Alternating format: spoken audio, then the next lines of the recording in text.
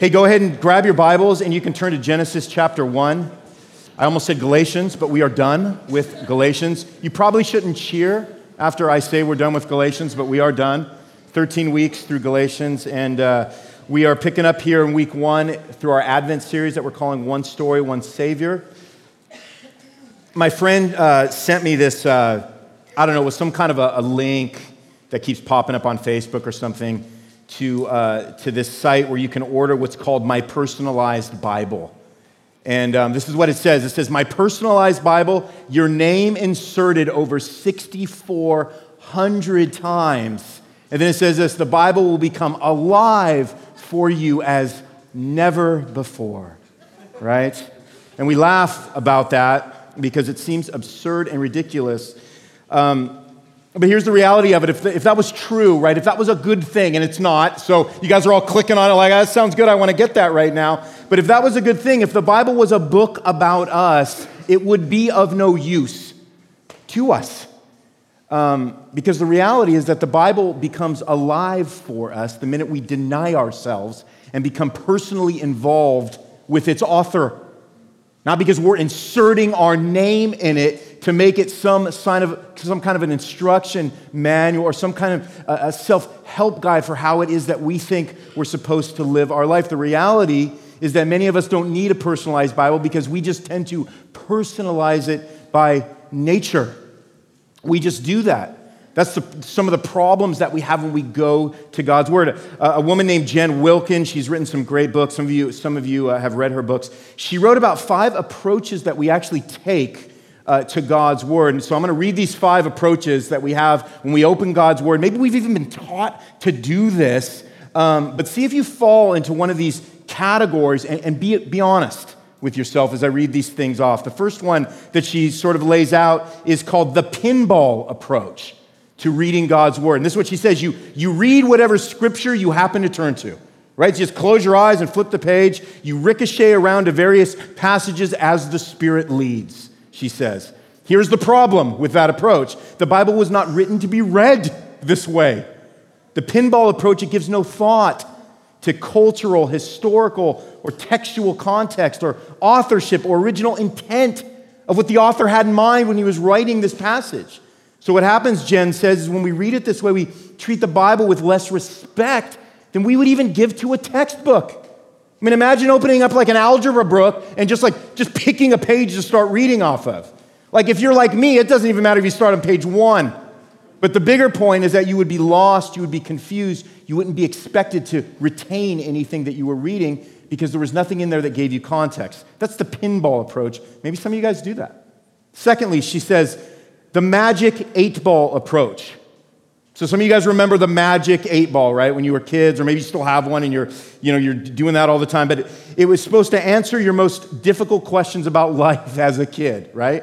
But you're an adult now, so things have changed. Now you're wondering if you should marry Bob, or that if you should get a new job, or maybe you should change your hair color. So what do? Well, you give your Bible a vigorous shake and you open it up to a random page and you place your finger blindly on a verse and you read it to see if it signs point to yes, right? Here's the problem with that, is that the Bible is not magical and it does not serve our every whim. So the magic 8-ball approach, it misconstrues the ministry of the Holy Spirit through the Word by demanding that the Bible tell us what to do rather than who to be. We mess that up a lot. Number 3, maybe you take what she calls the personal shopper approach. You want to know about what it means to be a godly man or a godly woman or how to deal with self-esteem issues, but you don't know where to find verses about that because you haven't done what Big R's told you to do all these years, which is to buy an ESV study Bible, right? So what do? You let a famous author tell you what to do about that. So you buy a book so that they can do the legwork for you. Here's the problem with just reading books and never reading the Bible is that the personal shopper approach doesn't help you build any ownership or knowledge of Scripture. So kind of like the pinball approach, you kind of ricochet from passage to passage and you gain fragmentary knowledge of many books of the Bible even, but mastery of none of them. Maybe you take what she calls the Jack Sprat approach. This is where we engage in sort of what she calls picky eating with the Word of God. We read the New Testament, But maybe other than the Psalms and Proverbs, we never open the Old Testament. We don't even know what the Old Testament is, right? Or we read books with characters and plots or topics that we can easily identify with because they feel like good stories that we can learn and understand and maybe teach to our kids. The problem with that approach is that we know that all Scripture is God-breathed and profitable. All of it is. And you can't fully appreciate the sweetness of the New Testament without the sort of the savory, she says, of the Old Testament. So we need a balanced diet to grow to maturity. And then finally, she lays out this final approach. She calls it the Xanax approach. Feeling anxious? Well, Philippians 4:6 says, be anxious for nothing. Feeling ugly? Psalm 139 says, you are fearfully and wonderfully made. Feel tired? Well, Matthew 11:28 says, Jesus will give rest to the weary. The Xanax approach treats the Bible as if it exists to simply make us feel better. And so what happens is we pronounce our time in the word successful if we can say, wow, that was so touching. And here's the problem with that. The problem is the Xanax approach makes the Bible a book about us. We ask how the Bible can serve us rather than how we can serve the God that it clearly proclaims. Actually, the Bible doesn't really make us feel much better. Quite often it does just the opposite, right? So if you're ever feeling awesome, read Jeremiah 17:9 because it'll tell you that you are a wicked rascal, right? So the Bible doesn't always just tell us what we want to hear to prop up our egos and make us feel exactly how we want to feel. What Jen Wilkin is driving at is that we treat the Bible in a lot of ways as a spiritual multivitamin. Now look, I'm getting older and I take a multivitamin every morning because I guess I'm old, right? I just said it. The problem is that never once have I gotten all psyched about the vitamin, right? Or developed an affection for the pharmacist. Never once, right? I only take it for what it can do for me. And for many of us, the Bible is a book that we use as a self-help guide to the universe when our universe starts to spiral out of control and go a little bonkers. But what we must understand is that the Bible needs to be read and understood for what it actually is. It's God's story. It's God's story of how He created the world, how His creation rebelled against Him, and how He sent His Son to redeem this rebellious creation, and how someday He will restore creation back to its intended glory. And so what this is known as, is God's grand redemptive narrative, or like our series title says, one story, one Savior. You guys know what it's like to lock into a redemptive story that you like. It's why we like movies. It's why we read books. If you want to watch a bunch of bad redemptive stories right now, then just click on the Hallmark Channel for the next 23 days, right? But you're going to see a thread, right? You're going to see a thread where everything starts and it's great, and then everything goes wrong, and then a hero comes to save the day with a really questionable sweater on, right? And then everything kind of goes back or starts moving forward toward the desired outcome that they originally wanted. That would just be a redemptive story. We're drawn to that. We like to see that the things that go bad eventually get good again. It's in our very nature to desire that and to long for that. Here's what a guy named John Frame, he's just a smart guy theologian. This is what he said about redemptive history. He said, redemptive history is that series of events by which God redeems His people from sin, and it's a narrative that is ultimately fulfilled in Christ. This is what he says. He says, it is the principal subject matter of all of Scripture.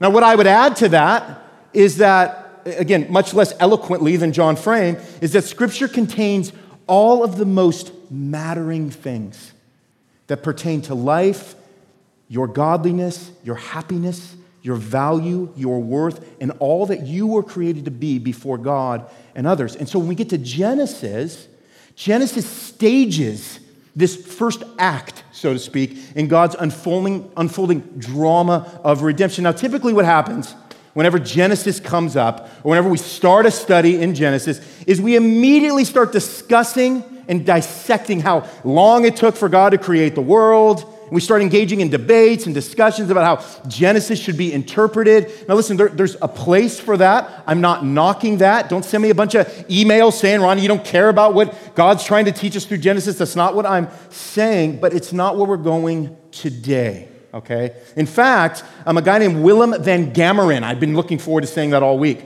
Willem van Gameren. This is what he says about Genesis, and this is kind of our take from it today. He says, Genesis is more concerned with God the Creator than with the time or details of his creation.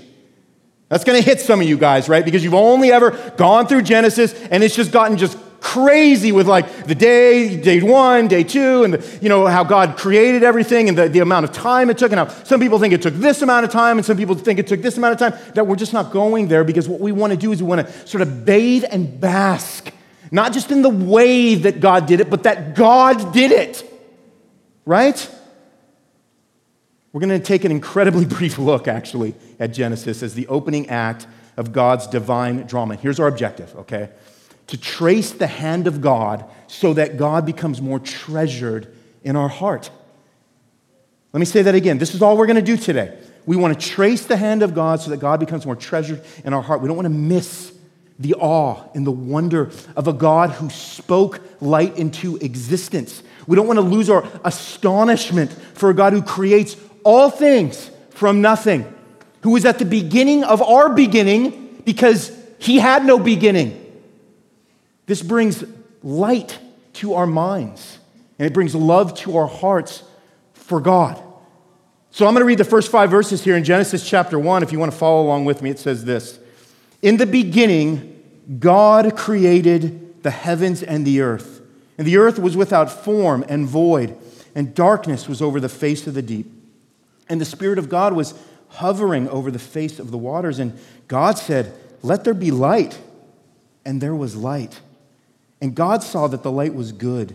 And God separated the light from the darkness. And God called the light day, and the darkness he called night. And there was evening, and there was morning the first day. So our first point that I'm going to make for us this morning is simply this. God created all things. As we start to understand the unfolding of God's divine drama, his one story, what we learn from the very beginning, from the first word, is that God created all things. In the beginning, what? What does it say? In the beginning, oh my gosh. It's like you guys don't even, it's like I'm up here not even talking. In the beginning, oh my gosh, yes, that was better. In the beginning, God. That's what it says. God's story. Who does it begin with? It begins with God. Deuteronomy 4:39. Know therefore today, this is Moses talking to the people, and lay it to your heart that the Lord God is God in heaven above and on the earth beneath. This is what he says. There is no other. That's it. God's story begins with the triune God speaking all things into existence by the unfathomable, because we can't fathom it, power of his spoken word. Everything that exists comes into existence. Why? Because God spoke. This is not the magic or sleight of hand of God. God's not an illusionist. We are, because we don't possess godlike power. Seriously, take a walk today and say something and see what happens. Not exciting enough? All right, tell your spouse to do something and see what happens. Not exciting enough? Tell your kid to do something and see what happens. You see the absurdity of even just the baseline level of arrogance that we possess in ourselves, thinking that our words have power. They have a particular kind of power, but it's typically negative. That's for another sermon. God creates because he existed before creation was even created. Our story has a beginning, and yet this is not where God began at all. Why? Because he already was. Psalm 90, verse 2 says this, before the mountains were brought forth, or ever you had formed the earth and the world, from everlasting to everlasting, you are God. We don't comprehend that. We just believe it. So how does this change then how people's view the world and themselves? How does this change how we view the world and ourselves? Well, it fills us with awe. It's meant to fill us with awe. It's meant to infuse us with a uniquely divine hope. Because suddenly we're confronted, right when we open Genesis 1, with a creator God whose very words brought universes and worlds into being. And you know what it does? It does something we don't like. It shrinks us down in the best possible way, right? It takes foolish ideas like you can do whatever you put your mind to. and reminds us that our very existence is held together by a God that has called all things into existence and has called all things that exist to do what? To worship Him. So creation puts us, the created, in our right place.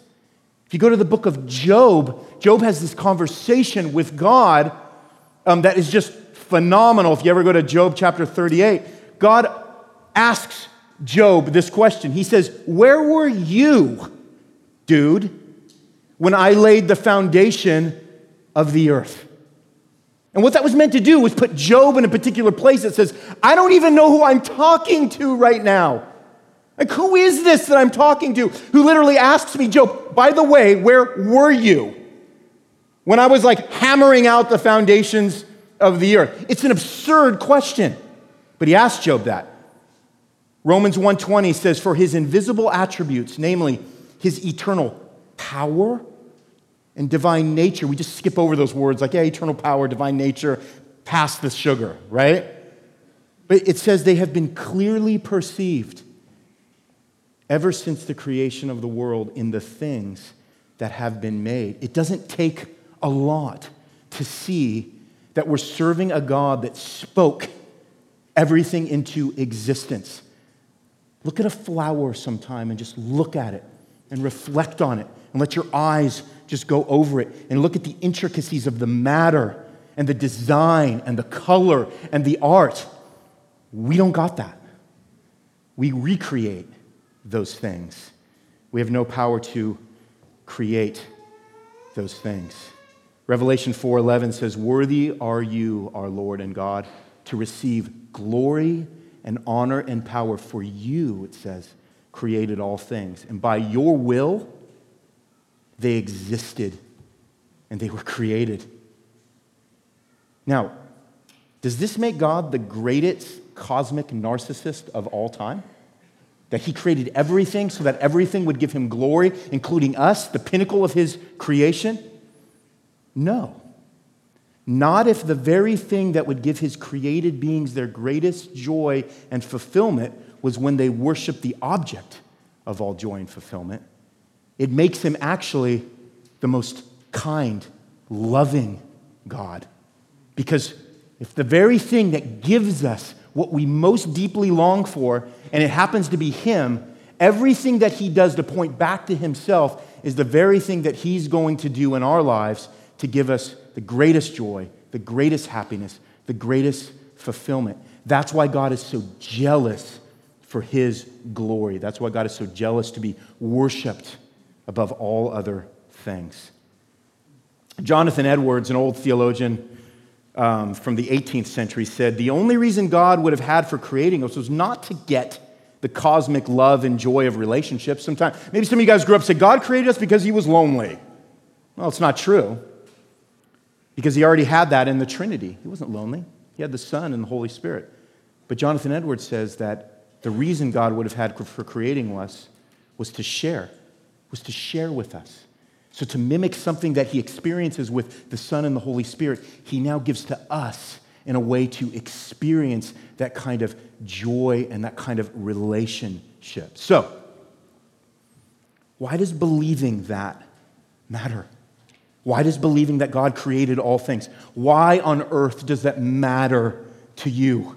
Why does that matter to me? Because when things seem overwhelming, okay? Now remember what we just read 5 verses into. Remember God speaking light into existence, speaking the first day into existence. Now let's bring it back to us and think about things that seem overwhelming to us.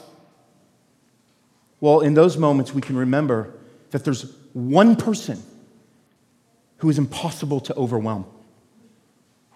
And some of you are massively overwhelmed today. I'm kind of overwhelmed. Some of us are overwhelmed. Part of it is because we don't trace God's hand. And we don't make it a practice to trace God's hand in everything. Then we don't trace and trust his heart in everything. So then what happens is you start believing that you now are the one writing the narrative for your own life. You know what happens? You break often. Because again, you are not tracing the hand of God and learning to trust his heart. God created all things. That's a hopeful thing. And in fact, it is the hopeful thing too. Everything God created was good. If you go to verse 4, 10, 12, 18, 21, 25, and 31, God reflects on his creation. He takes a moment, and everything it says that God created was good. Another word for good here is agreeable. So what God originally created was agreeable with his nature, his character, and all that he is a holy, a sovereign, and a happy God. This tells us something about the condition of things as they were first created, which is that they came uncorrupted. They came uncorrupted by sin. Everything was spoken from and into a state of perfection. Why? Because God would be unable to create anything other than that.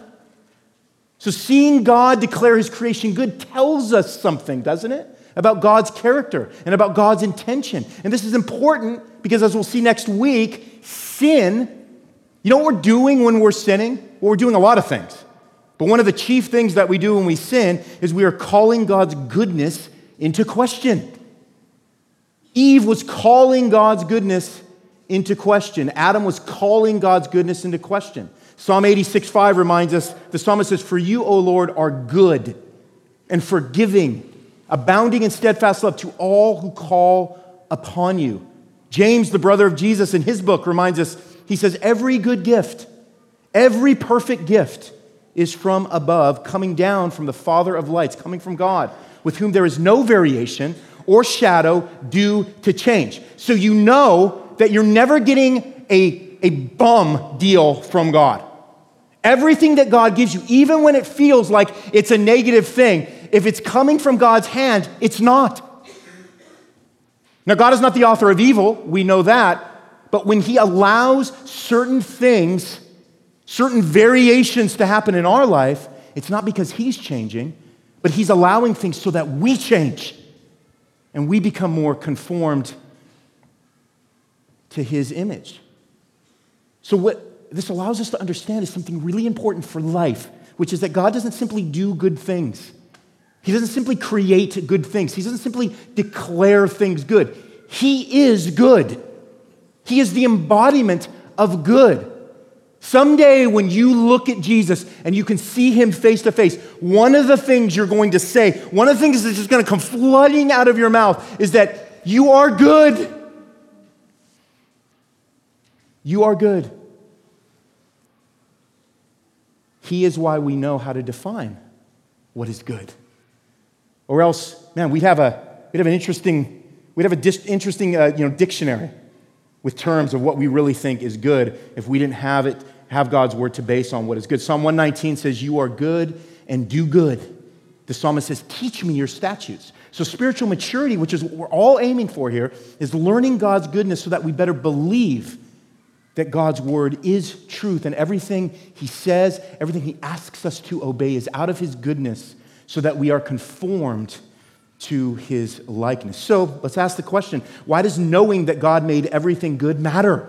Well, it matters because when we look at the state of the world, listen, and are tempted to call God's goodness into question, we can remember that originally he declared all things good. Not only that, but when good things have gone bad, and we wonder why he doesn't intervene. Where are you, God? I needed help pronto, and you're still absent. I need stat kind of help, and you're not around. But we can remember this. Somebody who is good beyond our comprehension and is fiercely committed to his glory will be working for an eventual good that we could only know if we were God. You know what this does?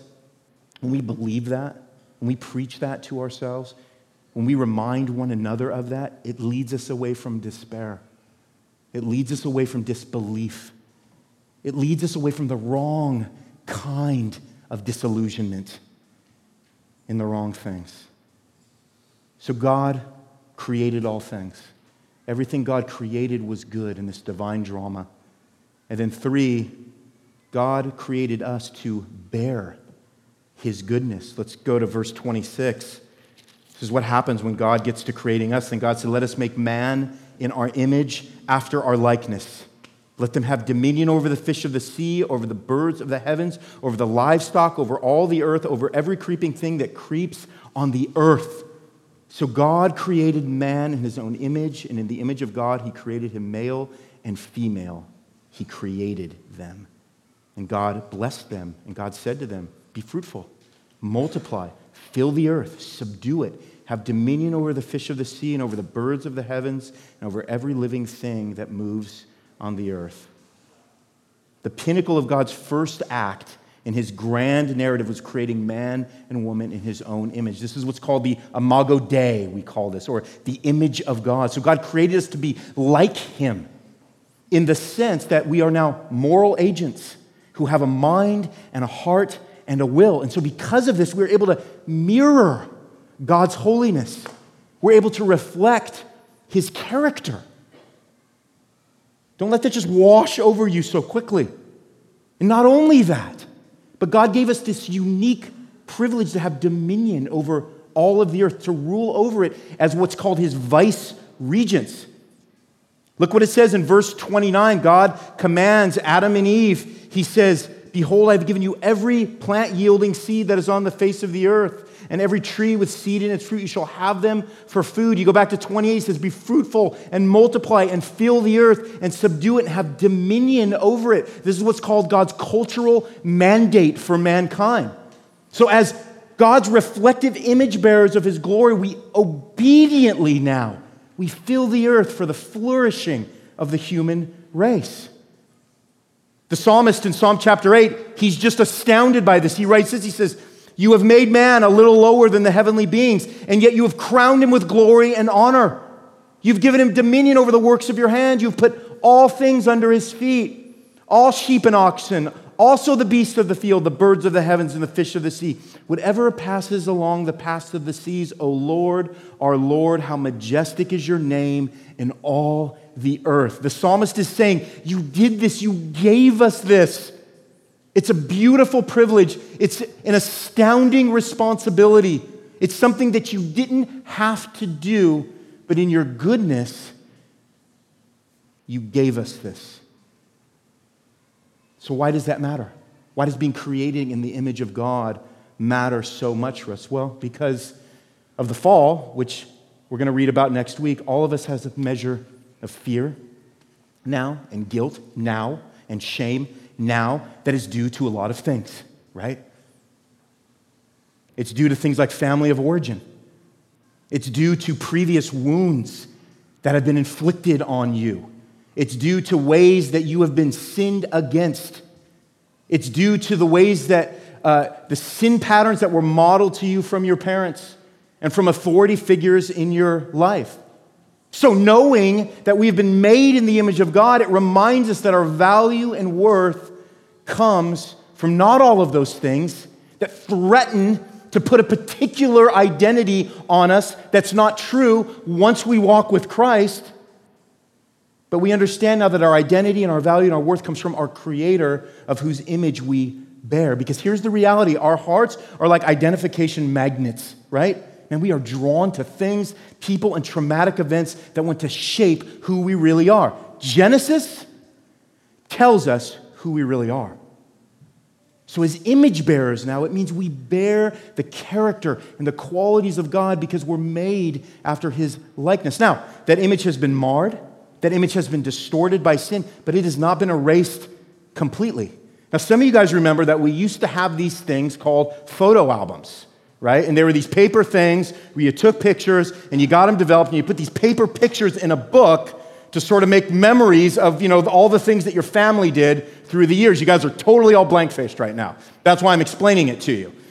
So what would happen is in these photo albums is that as the years would go on, the photos would lose their coloring, they'd get scratched, the edges would bend up. But here's the thing, you could still see the image. Like when I open up a photo book that my mom put together, I still see me and my brother taking a bath. There, I just threw it out there, right? I still see that image. It's still there. You guys are in shock right now. We were 4. But that image is still you. It's marred, it's distorted, but the image of God is still imprinted on human beings, and that is significant. It's significant that we're made in the image of God and in the likeness of God, and that's why things like racism and ageism and violence in our neighborhoods and oppression in our home and hate for those who are of a different racial or socioeconomic status is so against everything God is. Do you guys get that? Because every human bears the imprint of God on them. So even whether God is acknowledged as creator or not, right? Our longing, this natural sense of longing for peace and wanting justice and restoration, it's intrinsic. And not only that, but it's something that is clearly perceived in all of us. We know that it's true, we know that it's right, and we know that it's what we desire. That's why we feel empathy.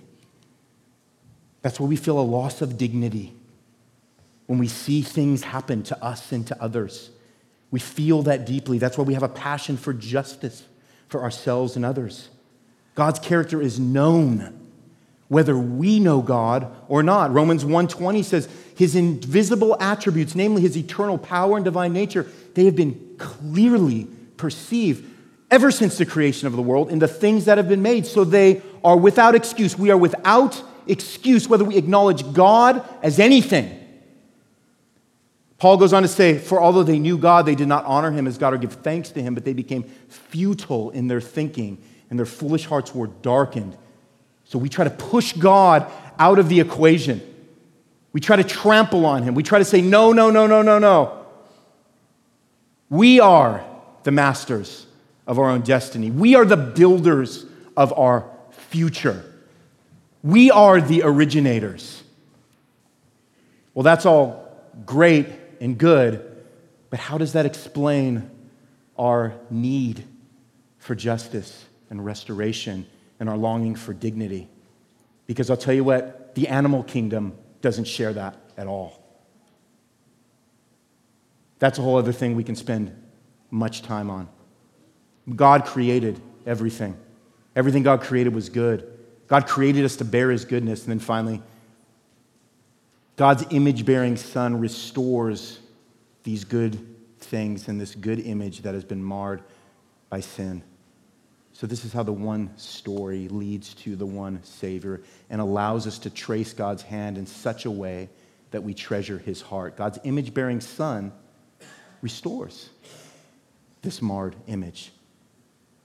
The creation of the world was carried out, in fact, by this thing that we call the triune God, God the Father, God the Son, and God the Spirit. One God in three persons. So in the beginning, God created through God the Son, while the Spirit's presence gave life to what God created. So this Trinity, this Father, Son, and Holy Spirit relationship is what gave us our image-bearing identity. And it's also the reason why Jesus was the only one that could come someday and restore our image. Colossians 1:15, Paul tells us, he is the image, talking about Jesus, of the invisible God, the firstborn of all creation. For by him all things, get that, for by him, by Jesus, all things were created, in heaven and on earth, visible and invisible. Whether thrones or dominions or rulers or authorities, all things were created through him and for him. So this one divine drama that God is writing and creating, it all comes back to the gospel. It all comes back to Jesus, the Word made flesh. And this is how Paul finishes it. He says, and he is before all things, and in him all things hold together. So the pinnacle of God's story comes in the image of Jesus Christ. So this unfolding of God's divine drama, this grand redemptive narrative, this one story was always about Jesus, this one Savior. And then Colossians 1 goes on to say this, he is the head of the body, the church. He is the beginning, the firstborn from the dead, that in everything he might be preeminent. For in him all the fullness of God was pleased to dwell, and through him to reconcile to himself all things, whether on earth or in heaven, making peace by the blood of his cross. We're going to get a little more into that next week.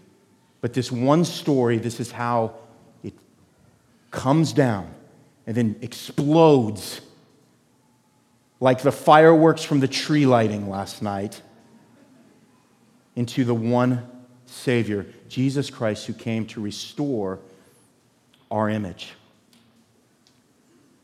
So let me finish with this. What is this narrative, God's grand narrative, just the beginnings of it? What does it remind us of? Well, one thing here. It reminds us that God created everything with order and purpose. God created everything with order and purpose. So when everything is out of order for you, and there are some of you of which everything is so out of order. But when everything is out of order and in chaos, we can remember that in the beginning, God created everything good. So here's what we do. Listen, all right? We reframe the question.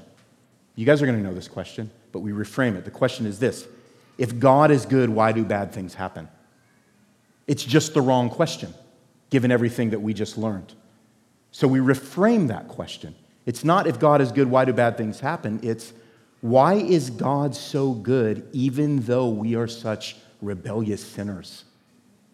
Why is he still so good? Why are you sitting here unpunished for the sins that you committed this morning?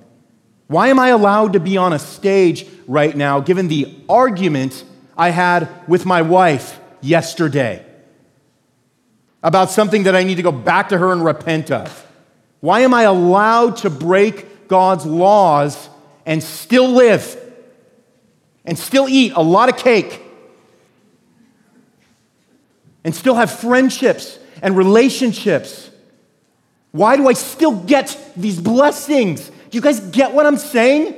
Why do we still get to breathe? Why have I even been given the 48, I know it's shocking, 48 years that I even have right now? Why was I even given one day of that? Because God is good. Because God is good. This is hopeful thinking. Do you see what I'm saying? This is hopeful thinking. Because it brings us back to what we know about God, which is that nothing he does is flippant. Do you guys get that?